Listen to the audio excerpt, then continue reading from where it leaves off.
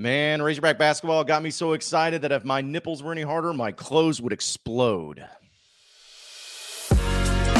You are Locked On Razorbacks, your daily podcast on the Arkansas Razorbacks, part of the Locked On Podcast Network, your team every day.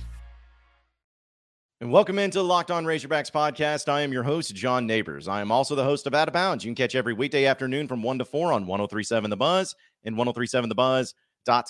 This episode is brought to you by FanDuel Sportsbook, the official sportsbook of Locked On. Make every moment more. Visit FanDuel.com/LockedOn today to get started. Hope everybody's having a wonderful, wonderful Wednesday, midway point of the week. And these are my favorite types of podcasts to do because we get to talk about a major win for the Razorback basketball team.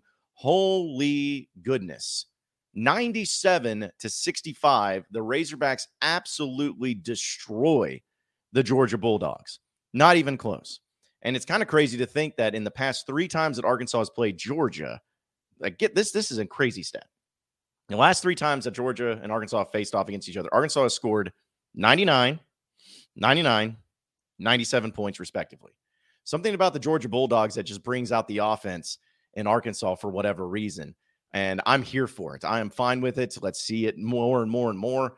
I'm a huge fan of that. And so I'm not going to sit here. Let me preface this. I'm not going to sit here and try to act like that this is some sort of win that just changes everything because of you just beat this insanely good team, or even in the past 2 games, you've played some great teams and you just obliterated them. And that's where the excitement needs to come from. I'm not going to take that approach. And I'm not going to try to pretend that Florida and Georgia are great teams. They're borderline NIT teams, but at the same time, they're SEC teams. They are SEC teams. They're SEC teams that have had some good wins this year. And I'm going to take any win. But when you talk about destruction, absolute destruction in back-to-back games, I don't care if it's at home. I don't care against which SEC opponent it is. That's big time. In fact, according to Hog Stats, great stat here, it's tied for the second largest margin of victory in back-to-back games in SEC history for Arkansas. Number 1 was back in 1993. But Arkansas, combining the points from Florida and Georgia and the margin of victory that Arkansas was able to win by, 51 points. And it was really just the most complete, perfect game that you could play. Now, I'm not going to say it is perfect as far as there were no problems, but I can't believe some of these stats and some of these numbers, and we'll get into some of the individual performances there as well. But before we do that, this is the stat that I want to throw out that forget all the other stats, forget all the other numbers, forget all the individual performances. This stat is one that gets me a little hot and bothered. 26 assists, 5 turnovers. 26 assists, 5 turnovers. That's a better than 5-to-1 assist turnover ratio. That's incredible. Eric Musselman even said in his press conference after the game that it was the most passes that he's ever had from a team, because he likes to chart those passes. And they had 260 some odd passes in this game, which most times in most games, they never get even close to getting over 250. So just team was what this game was all about. And from beginning to end, offensively, defensively, that's really what just made the game-changing performances out of this. And we got to start with, of course, the dude, Nick Smith Jr., coming back and getting another great game in front of him. He started once again, and man, did he not disappoint. He gets 26 points, 9 of 14 from the field, 5 of 8 from three-point land, goes 3 of 4 from the free throw line, gets 2 assists, a rebound, and that's just in 29 minutes of play. His defense was really good too. It's just that dude. I mean, he is that dude. And those of you who were commenting on the YouTube page and in the comment section that were saying, oh, we don't need Nick Smith, or no, this is going to mess up the team's chemistry, all that stuff. I want to know where you're at now. Where are you at now? What's the problem now? Because not only did Nick Smith not negatively impact the chemistry, not only did he not do anything to the chemistry, he has helped the chemistry. 26 assists. 26. Think that's a chemistry problem? I think it's quite the opposite. But he is the X factor. He's going to be the reason why this team makes a completely and totally different element and a completely and totally different mindset when it gets into postseason play. He's that guy. He changes everything. He changes the offense. He changes the way that teams are going to guard and defend against Arkansas.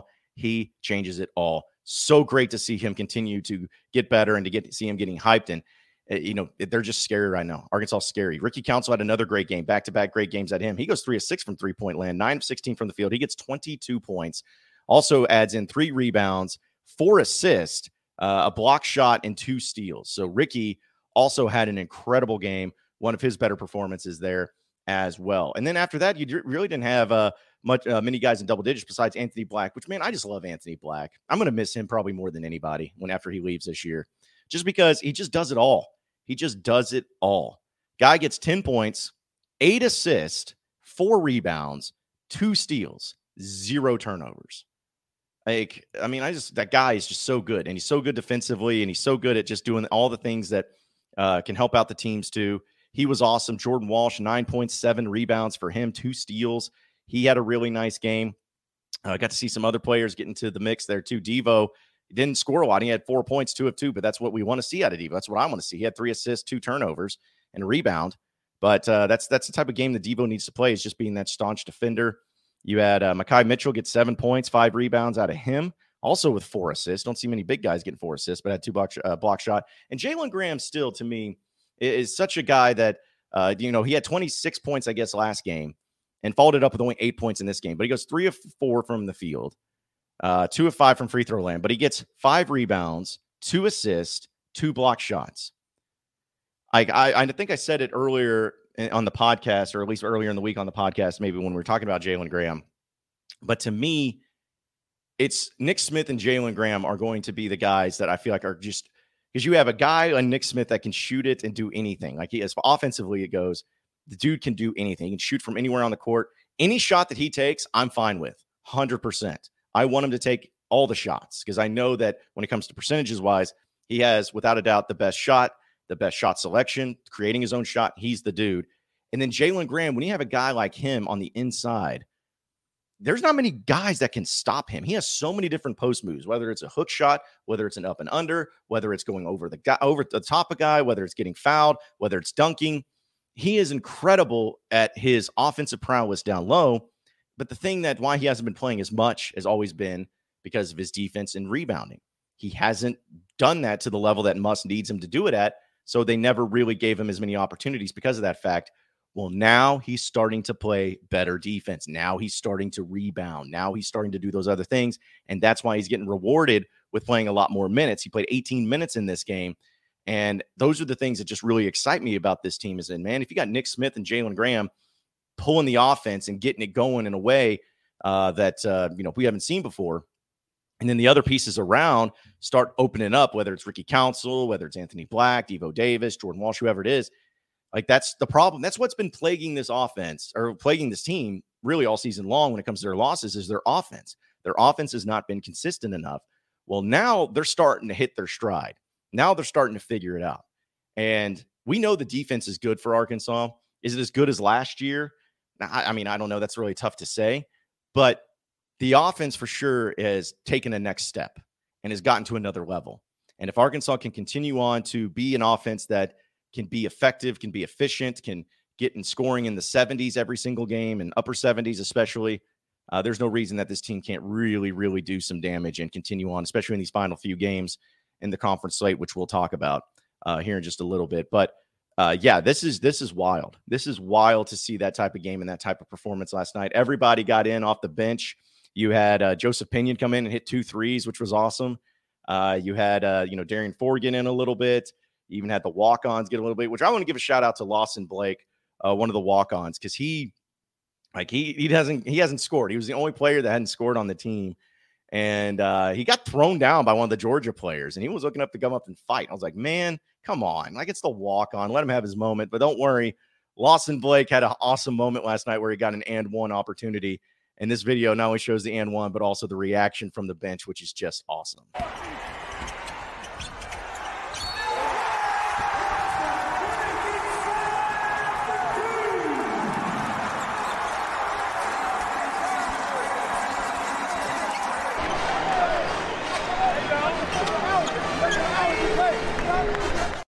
I mean, how do you not love that? How do you not love that? That's just an awesome moment there, too.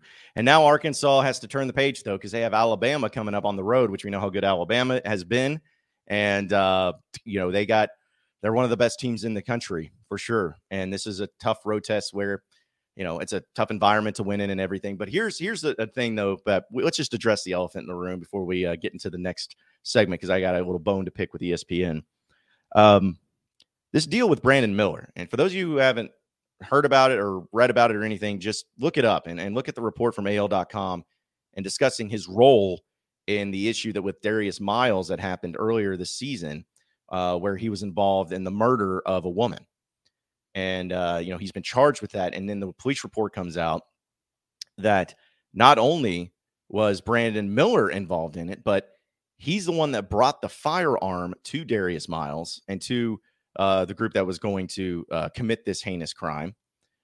He's the one that brought the gun. He's the one that talked about there's one in the chamber. There's one ready to go. There's a bullet in there. This is all according to the police reports. He's the one that drove over there. He's reportedly one of the ones that was in the vehicle that was blocking the exits to try to make this all happen. And we saw from yesterday, Nate Oates, the head coach of Alabama, have one of the absolute worst statements when it came to talking about this and talking about the situation, where essentially he just comes out and says, he was just in the wrong place at the wrong time. So he said about Brandon Miller, this wrong place, wrong time. I'm like, dude, your dude brought a firearm to another guy, loaded firearm. I doubt he was going to the shooting range. I doubt he was going to a Bible study with it. He brought it to him knowingly. And then according to the report, was also involved in blocking the exits, blocking with his vehicle. Like, you cannot sit there and tell me wrong place, wrong time. Wrong place, wrong time is you walking your dog, being an innocent bystander, and a murder takes place. The dude gets away with it. And then since you're the only one there at the time, the police and everybody suspect you as being the murderer because you're the only one there on the scene. That's wrong place, wrong time. Bringing a firearm to another individual who I don't care what anybody says. Brandon Miller had to have known something. He was going to use it. You don't bring it to him I know that there was a claim of self-defense on the strip in Tuscaloosa. Well, a sorority girl is going to come after you. Come on now. Like this isn't even just a thing with, because I think that there are always elements and more times to the story, but these are the facts. Like, these are the police reports that came out. So my thing is I'm like, how do you justify this individual playing? How does Brandon Miller play tonight? Which they have a game tonight. You can't play him. I think Nate Oates should be, I don't know if he should be suspended, but something needs to happen to him. Something needs to happen to Brandon Miller. Something needs to really come down, because this is a bad deal. We're not talking about something, and I'm not trying to make light of anything, but we're not even talking about like a drunk driving or a drug charge, or, even there's been some, domestic disputes or assaults or anything like that, which are all bad and should never happen. But this is next level when you're talking about one person murdering a woman, murdering her. This is next level serious stuff. Wrong place, wrong time. I think you were in the wrong place in the wrong time at that situation when you said what you said, Nate. But the point is, there's things that are more serious than basketball with that situation. But my point is that with Arkansas playing Alabama this weekend, we don't know what it's going to look like. We don't know who's going to be playing. We don't know. So that should be a thing to really look out for and see what happens with Alabama. But what a crazy situation, and what a horrible thing that's going on there in Alabama, and a horrible way that Nate Oates is handling it. Just absolutely disgraceful. We'll talk a little bit, though, about some other beef that I have when it comes to the basketball game last night. But hey, we're at the midway point of the NBA season, and now is the perfect time to download FanDuel, America's #1 sportsbook, because new customers get a no-sweat first bet up to $1,000. That's bonus bets back if your first bet doesn't win. Just download the FanDuel Sportsbook app. It's safe, secure, super easy to use. And then you can bet on everything from the money line to point scores and to threes drain. Does not matter. It includes spreads, money lines, total, player points, rebounds, assists when it comes to those prop bets, and even more exclusive bets where you can do like the 2x3, 2 points scored in the first 3 minutes. Random little props like that. Makes it really fun. And of course, you have same game parlays that can also be involved there too. And that's really where the bigger payout is. That's really the one I always like to go to because I like to do the bare minimum amount of betting, but then have the biggest payout. Makes it a lot more fun and a lot more interesting. But don't miss your chance right now to get your no sweat first bet up to $1,000 in bonus bets when you go to FanDuel.com/lockedon. That's FanDuel.com/lockedon to earn more. Make every moment more with FanDuel, an official sports betting partner of the NBA. March Madness is right around the corner. If you want to win your office pool, you need to stay caught up with all the college basketball action with the Locked On College Basketball Podcast. Every Monday, Andy Patton and Isaac Shade recap the biggest stories in college basketball, keep you up to date on the NCAA tournament bubble, and get you ready for the upcoming week of games. From the Big East to the Mountain West and everywhere in between, Andy and Isaac have college hoops covered on the Locked On College Basketball Podcast. Available on YouTube and wherever you get podcasts. Part of the Locked On Podcast Network. Your team every day. You are Locked On Razorbacks, your daily podcast on the Arkansas Razorbacks. Part of the Locked On Podcast Network. Your team every day.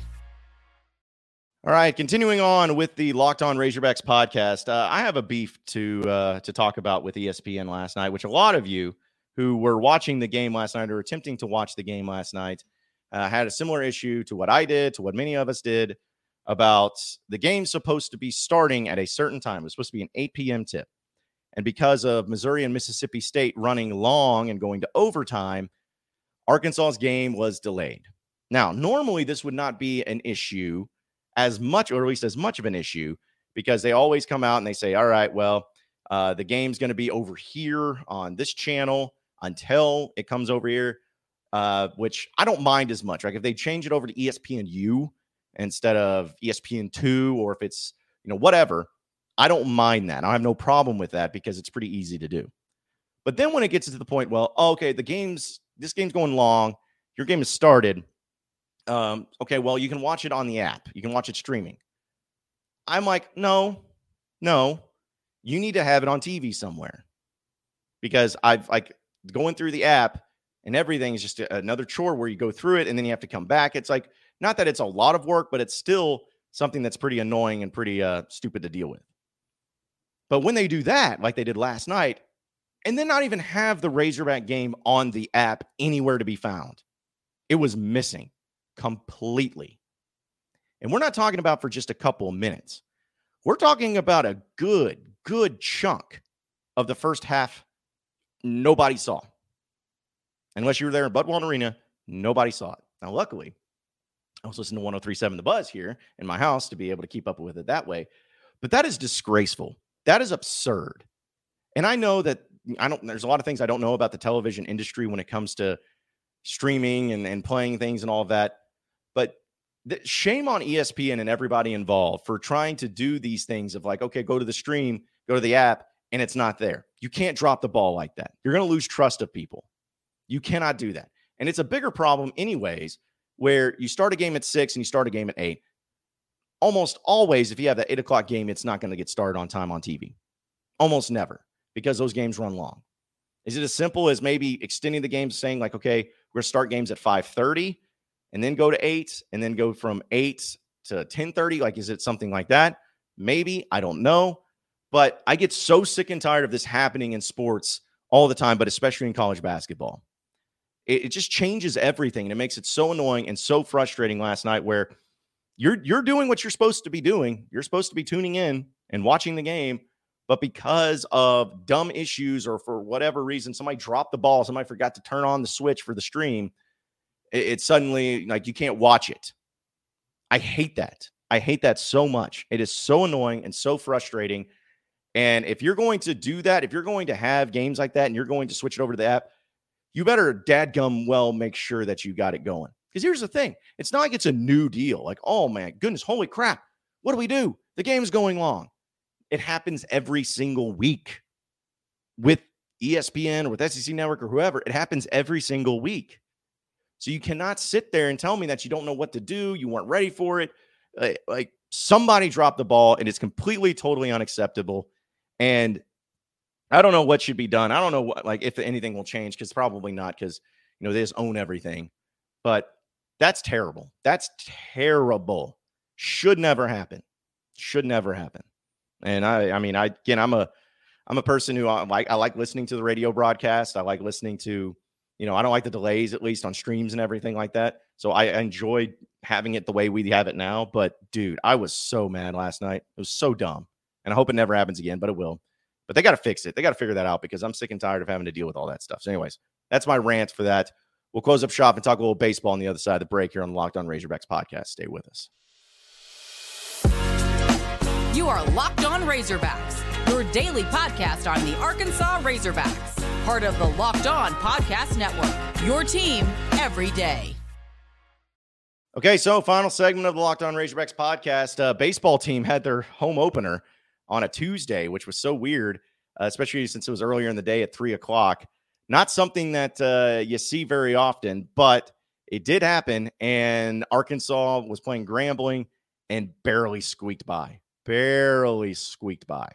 I'm not going to sit here and try to say that it was some big-time win, but it is kind of amazing to see how tough it was for some of these teams to, in the SEC, especially yesterday, who struggled. I think Vanderbilt lost to UCA. That was a big win for them. I think Mississippi State got smoked. I think also Texas A&M lost to Lamar. So just a bad day for some of these SEC teams. But luckily, Arkansas was able to come through in the clutch as they were down big. And Grambling was doing a great job of hitting, especially early and going in the game. Will McIntyre struggled a little bit there. I know that, when he got in, it's pretty tough on him. And also, I was trying to think of, it was Bybee. He's the one that started. Bybee went 2 innings pitched, 2 hits, 2 runs. And Zach Morris also came in. He was the one that struggled a lot. 5 hits, 4 runs, all earned on him. And then McIntyre comes in, gets 4 hits and 1 run scored on him. So it was just those 3 guys that really struggled there in the beginning. But then Frank and Tiger came in and did a really good job of holding to Grambling because Grambling they scored in every inning. In the first 5 innings, they scored in every inning but one, and that was the second inning. But then 6th, 7th, 8th, and 9th, they were all held scoreless, and that's when Arkansas's bats got going a little bit more, where they scored 2 runs, 1 run, 1 run, 2 runs, ended up winning 9-7. So Grambling had 13 hits. Arkansas only had 9. Arkansas had 2 errors, too. They left 6 on base. So just wasn't a great performance, but it was an entertaining game, and Arkansas came back and won. And that's really the only thing that matters in the end, is that they came back and that they won and that they took care of business. So hopefully that doesn't happen again. Maybe a little hangover from Globe Life Field. Maybe that was a big problem of it, too. But still, got the win, and now they have a big series coming this weekend where they're going to continue to try to build and get the non-conference going, and we'll see how it plays out from there. But nice little comeback win, but don't let that happen again, especially in the early part. Don't need that. Pitching needs confidence, and that's something that'll hurt your confidence more than anything. Appreciate everybody listening in to Locked On Razorbacks podcast. Be sure to like and subscribe to the podcast on iTunes or on Google Play. You can also get after me on Twitter at BuzzJohnNeighbors for any questions, comments, concerns that you may have. We'll keep it going from there. Same podcast time, same podcast channel tomorrow afternoon. Have a great day, everybody. We'll see you.